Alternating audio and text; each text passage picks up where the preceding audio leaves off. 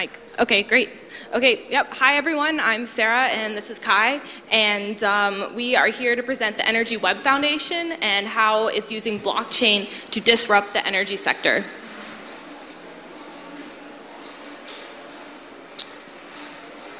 So, I'm not sure how much you all are familiar with electricity or the grid, but this is sort of a metaphor of how it currently works. You can imagine a conductor who is conducting a room of musicians and instructing them to play in a way that makes beautiful music. And the grid is very similar. There's many people consuming, there's people producing electricity, and it needs to be constantly balanced, constantly monitored in order to achieve the optimal flow of electricity to everyone's devices. However, there is starting to become a shift in the industry because there's becoming more and more what we call distributed energy resources, which is people who maybe have renewable energy on their rooftops, maybe they have an electric vehicle, maybe generation of electricity in the future won't be as centralized, maybe it will be decentralized. And if we have a decentralized electricity system, is it possible to still have a conductor? And can we trust this conductor to be conducting the system in a way that works for everyone? So we're proposing a system that's more decentralized, shown here by this swarm of birds. And so we're thinking about how we can achieve this and how this works in nature and if we can replicate this in the energy sector. So to give you an example of the value, how we value different players in the energy sector now. You have generation, which is production of energy in like power plants, transmission along lines, power lines, and then distribution, and then at the end of the line is the customer who is paying their energy bill, usually a flat rate or a time of use rate every month. So previously, the value, the way that the energy sector makes money is by valuing these assets, the generation, transmission, and distribution. But in the future, we see the value in what we're calling the prosumer, which instead of just being a customer, might be someone who's also generating their electricity and who is feeding their resources into the grid. And this will become especially interesting as renewable resources become more widely used, because once you purchase solar panels or energy storage, your cost to produce energy becomes basically zero because there's no fuel required. Well, let's have a quick look on the problems the current centralized system solves. These problems are around secure and trustable metering of energy consumption and production, of course. It's about data privacy, protecting the privacy of customers. It's about transaction costs. It's about cybersecurity. We cannot afford that these systems are hacked in some way, because then our electricity just would shut off. And it's about regulatory compliance, because electricity is an important good for everyone. Up to now, all these problems were handled by large corporations, utilities, centralized grid operators.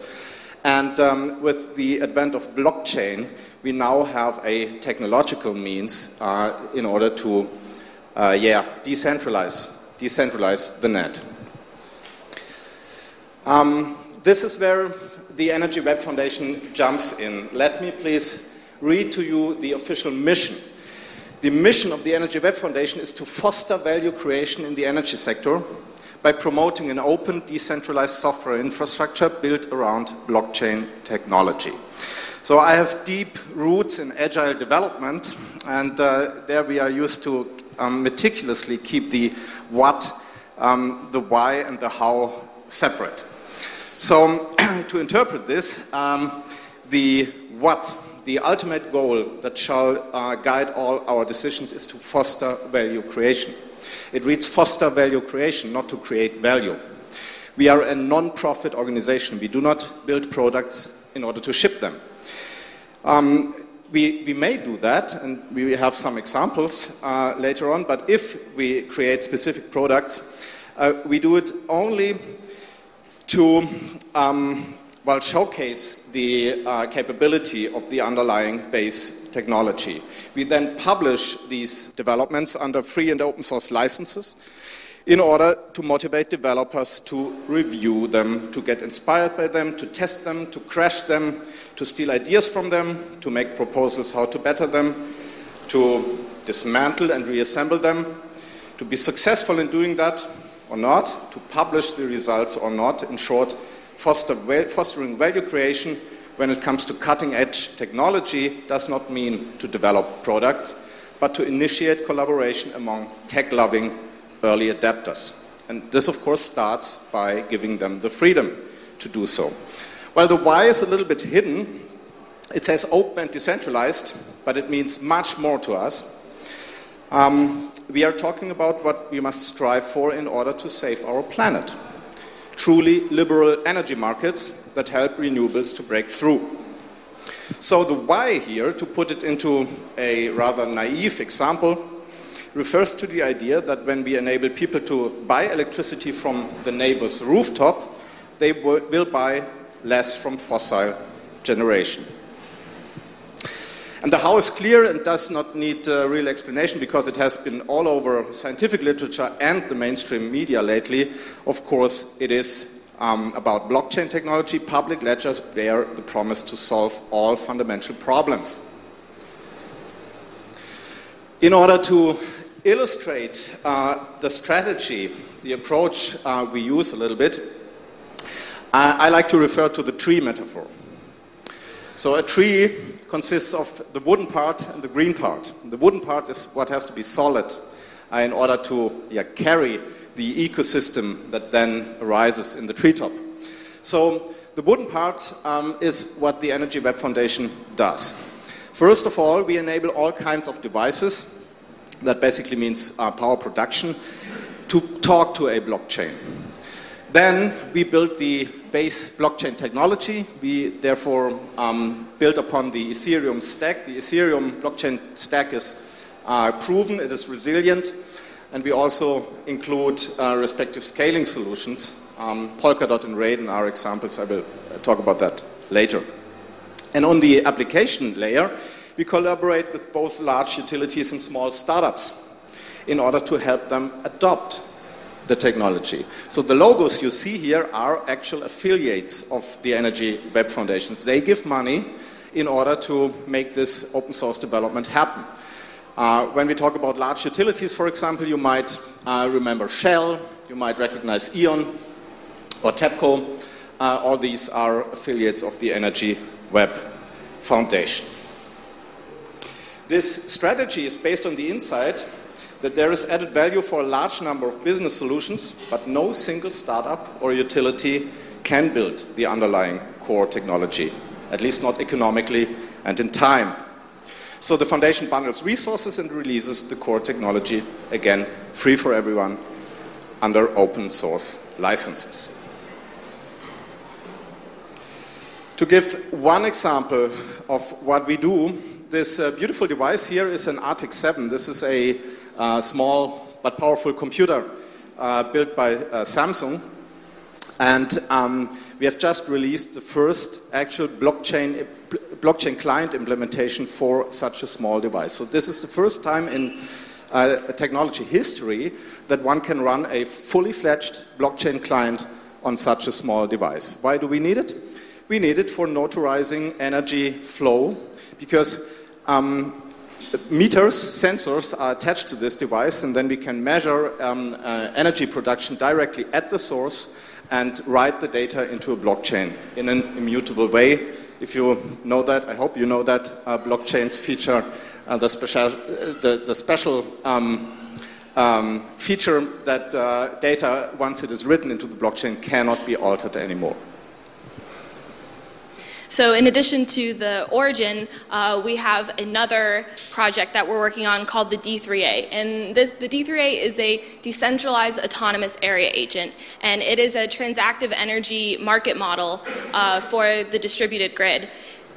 So here you can see basically how it works. So we would put an agent on every energy consuming or producing device, which is what you can see here on the physical layer. And it could work at any level, like at a home or on a wind turbine or at the centralized generation level. And then these agents can transact and they can buy and sell energy to each other by these energy markets that are secured by smart contracts.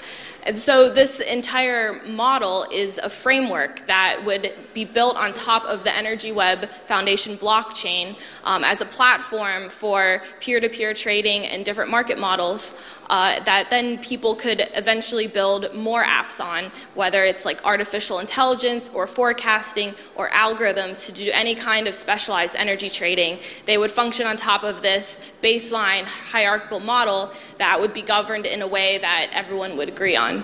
So in order to investigate this project, we're building a simulation interface so that when it will be released as a developer beta version by the end of August, and it will be available for free for people to use so they could set up their own grids and do experiments to see exactly what kind of behavior they can expect and if this is something they would want to experiment with.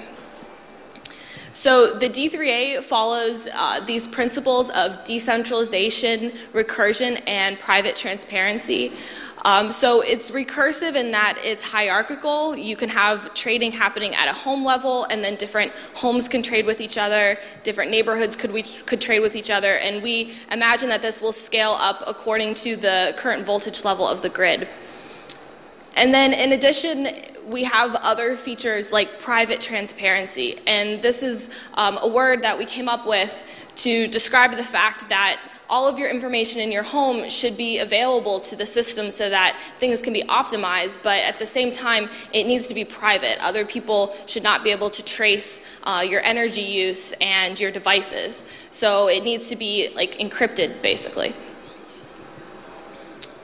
So to show you an example of how we envision this model, we have a couple different agents that we've defined, and we would have one on like each of the devices in your home. So you could have, say, solar PV, energy storage, different loads, and then inside the home we would call that an area, and that area would be a market. So inside this market, like a spot market, these devices could be trading with each other. Their agents would represent them and would trade with each other to optimize for the home.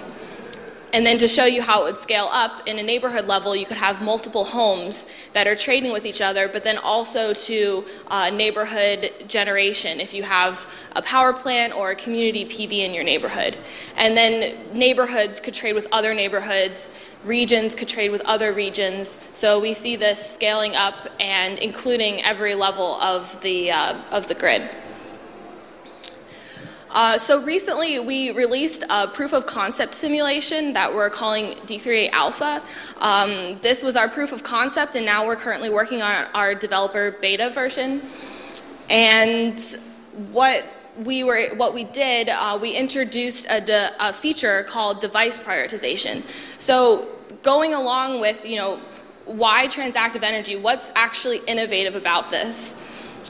Well, when consumers become prosumers, instead of just responding to a set price of electricity, maybe the price is varying, and they could actually have different maximum prices for their devices. So one device might be willing to shut off if the price becomes too high, while another device stays online. And so this is really makes a difference for like rural electrification projects. If maybe there's not enough electricity, then devices can be prioritized, and this can prevent blackouts.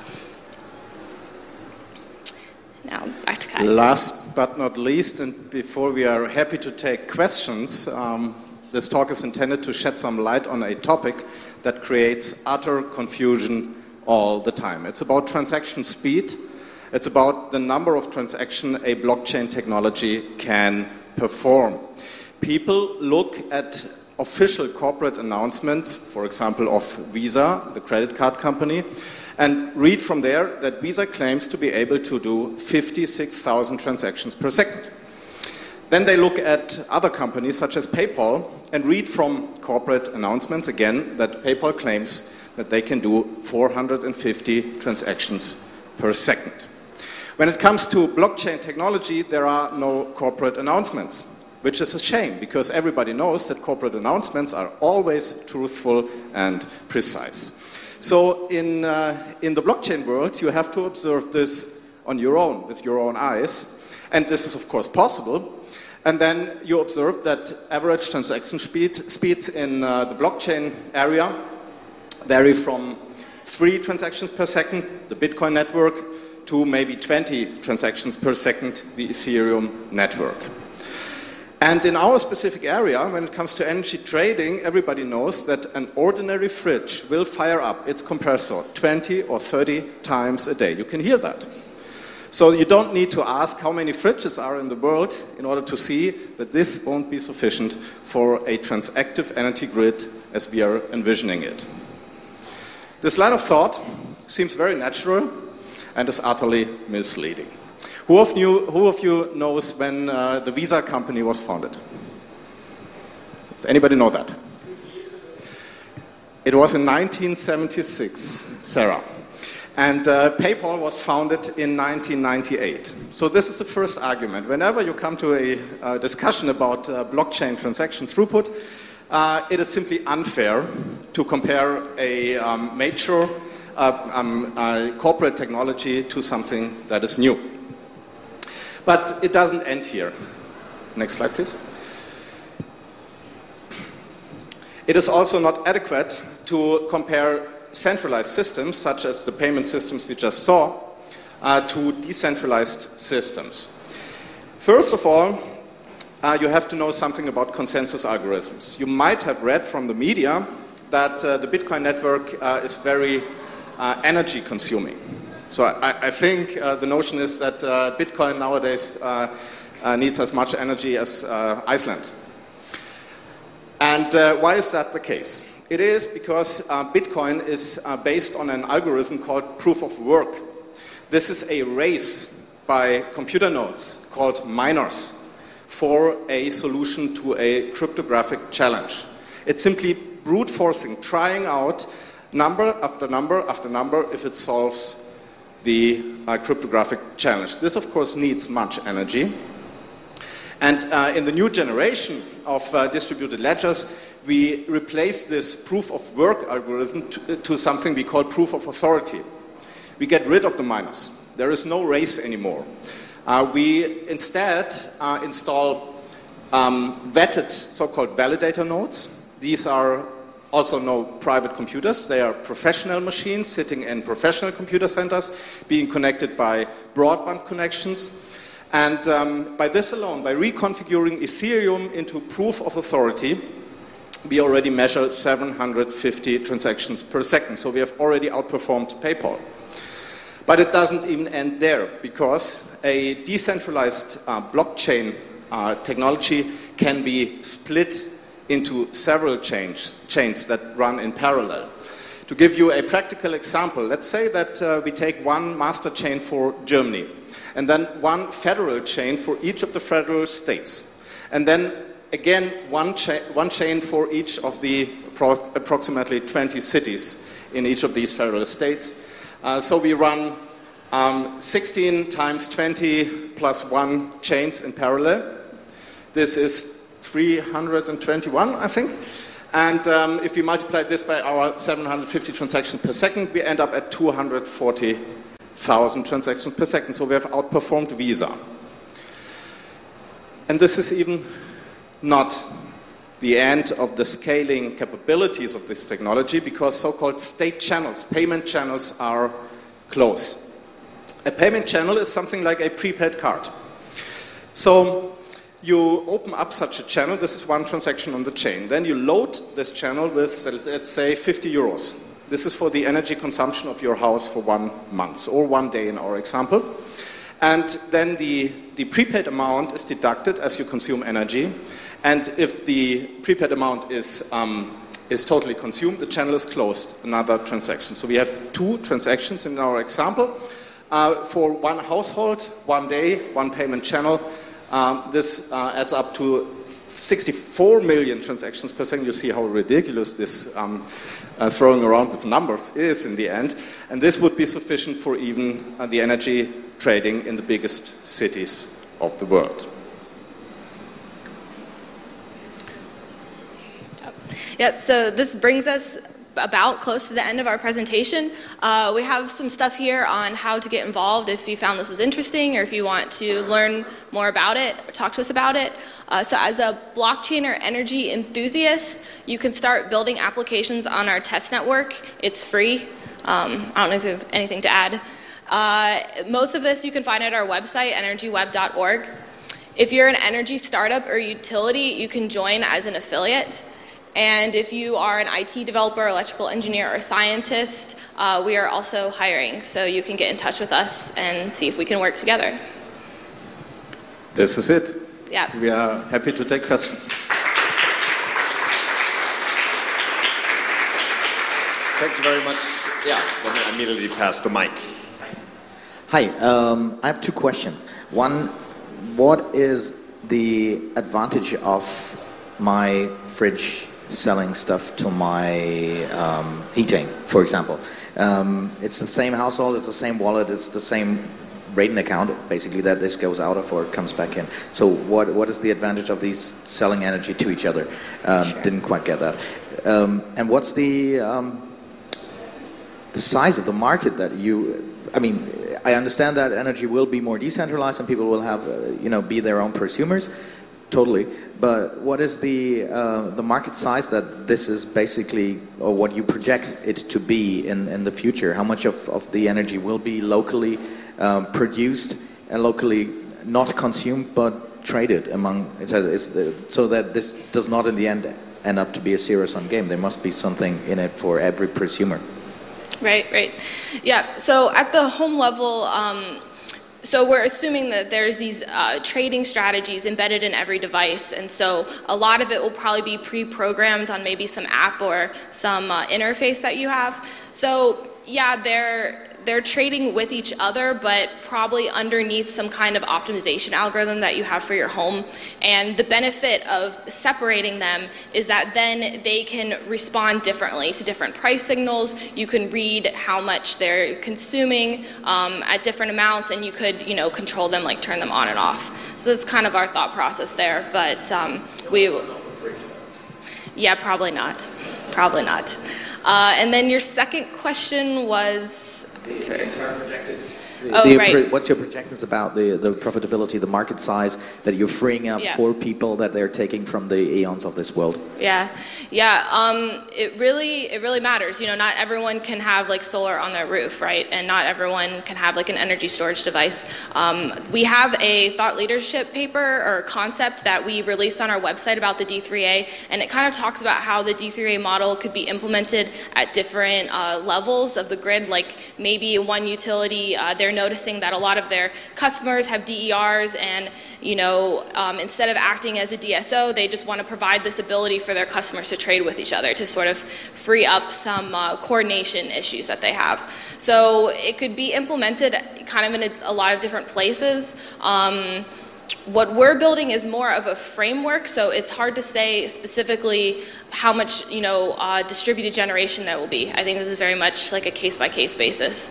So it'll be interesting to look at. But I think one of the reasons to really go into this more is by liberalizing these markets and allowing people to trade. You can really trace the actual value of these distributed energy resources to how much they're worth, and that can be a good or bad thing, right?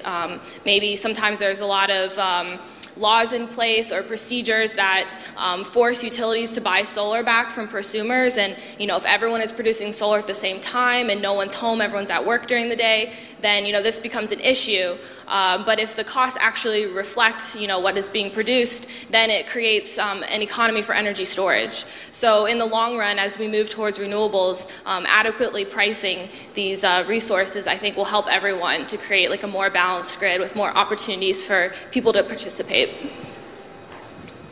Okay, there's time for one more question. Is there any question? Okay. One here. There's a question.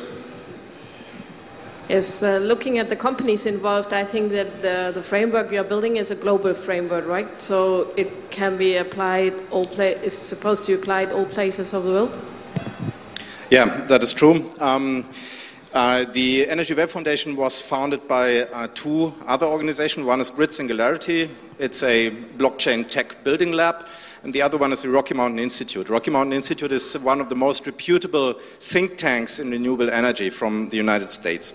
And under the leadership of the Rocky Mountain Institute, we have working groups. And in these working groups, representatives of these large utilities come together and work on use cases. For example, we have a working group on demand response. This is about balancing an electricity grid. The other example is origin. Certificates of origin trading. This is it's pretty similar to CO2 certificates trading. And another working group is, for example, on electric vehicles, charging of electric cars. Yeah, it's a global. It's meant as a global initiative, and also gives us the freedom to choose the market where we start to get real. Excuse me? Is there a stock market? We are still in the beta phase. There is no actual chain. Well, we have the test chain running. We could go online tomorrow, but the official starting date is set 1 year from now, April next year. Okay. You're not the only one in the market, though, right? There's competition from like a larger group of other companies as well. Hopefully not, because if you have a disruptive idea and are the only one in the market, you're most of the times just playing stupid. Okay, there's another question. I'm curious to hear how you deal with the infrastructure, all the wires and all the power the transformers. This is all owned by the power companies right now, and it's all centralized. All the infrastructure is now centrally owned. So if you're a prosumer, I mean, there's a lot of people that have been testing this, and it has worked on the small scale. But if you want to facilitate transfer of power across larger grids, right now there's only then a centralized power company, and they're not just going to let you transfer the power without getting a cut or something else? That's a very good question. I think it's what we foresee is a market development, as always, when disruption, when evolution, when innovation comes in. For example, the reason why we do this reference implementation for a light client on a small device is not that we want to build this into a fridge. The Arctic 7 I showed I think it costs about $130. So nobody will build this into a fridge. But if you have a reference implementation, it's much easier for more hardware related developers to take it and to do a re-implementation onto even smaller hardware. And this is the reason why we do this reference projects. So the Energy Web Foundation won't produce fridges or cars or solar panels, but the ecosystem will. We just had a blockchain and energy conference 2 weeks ago here in Berlin, the Event Horizon, and we had about 50 startups pitching there. So this is the beginning of an ecosystem where newly found companies start to develop products. Sarah, Kai, thank you very much. Give them a hand for this great talk, these inspiring views. Perfect.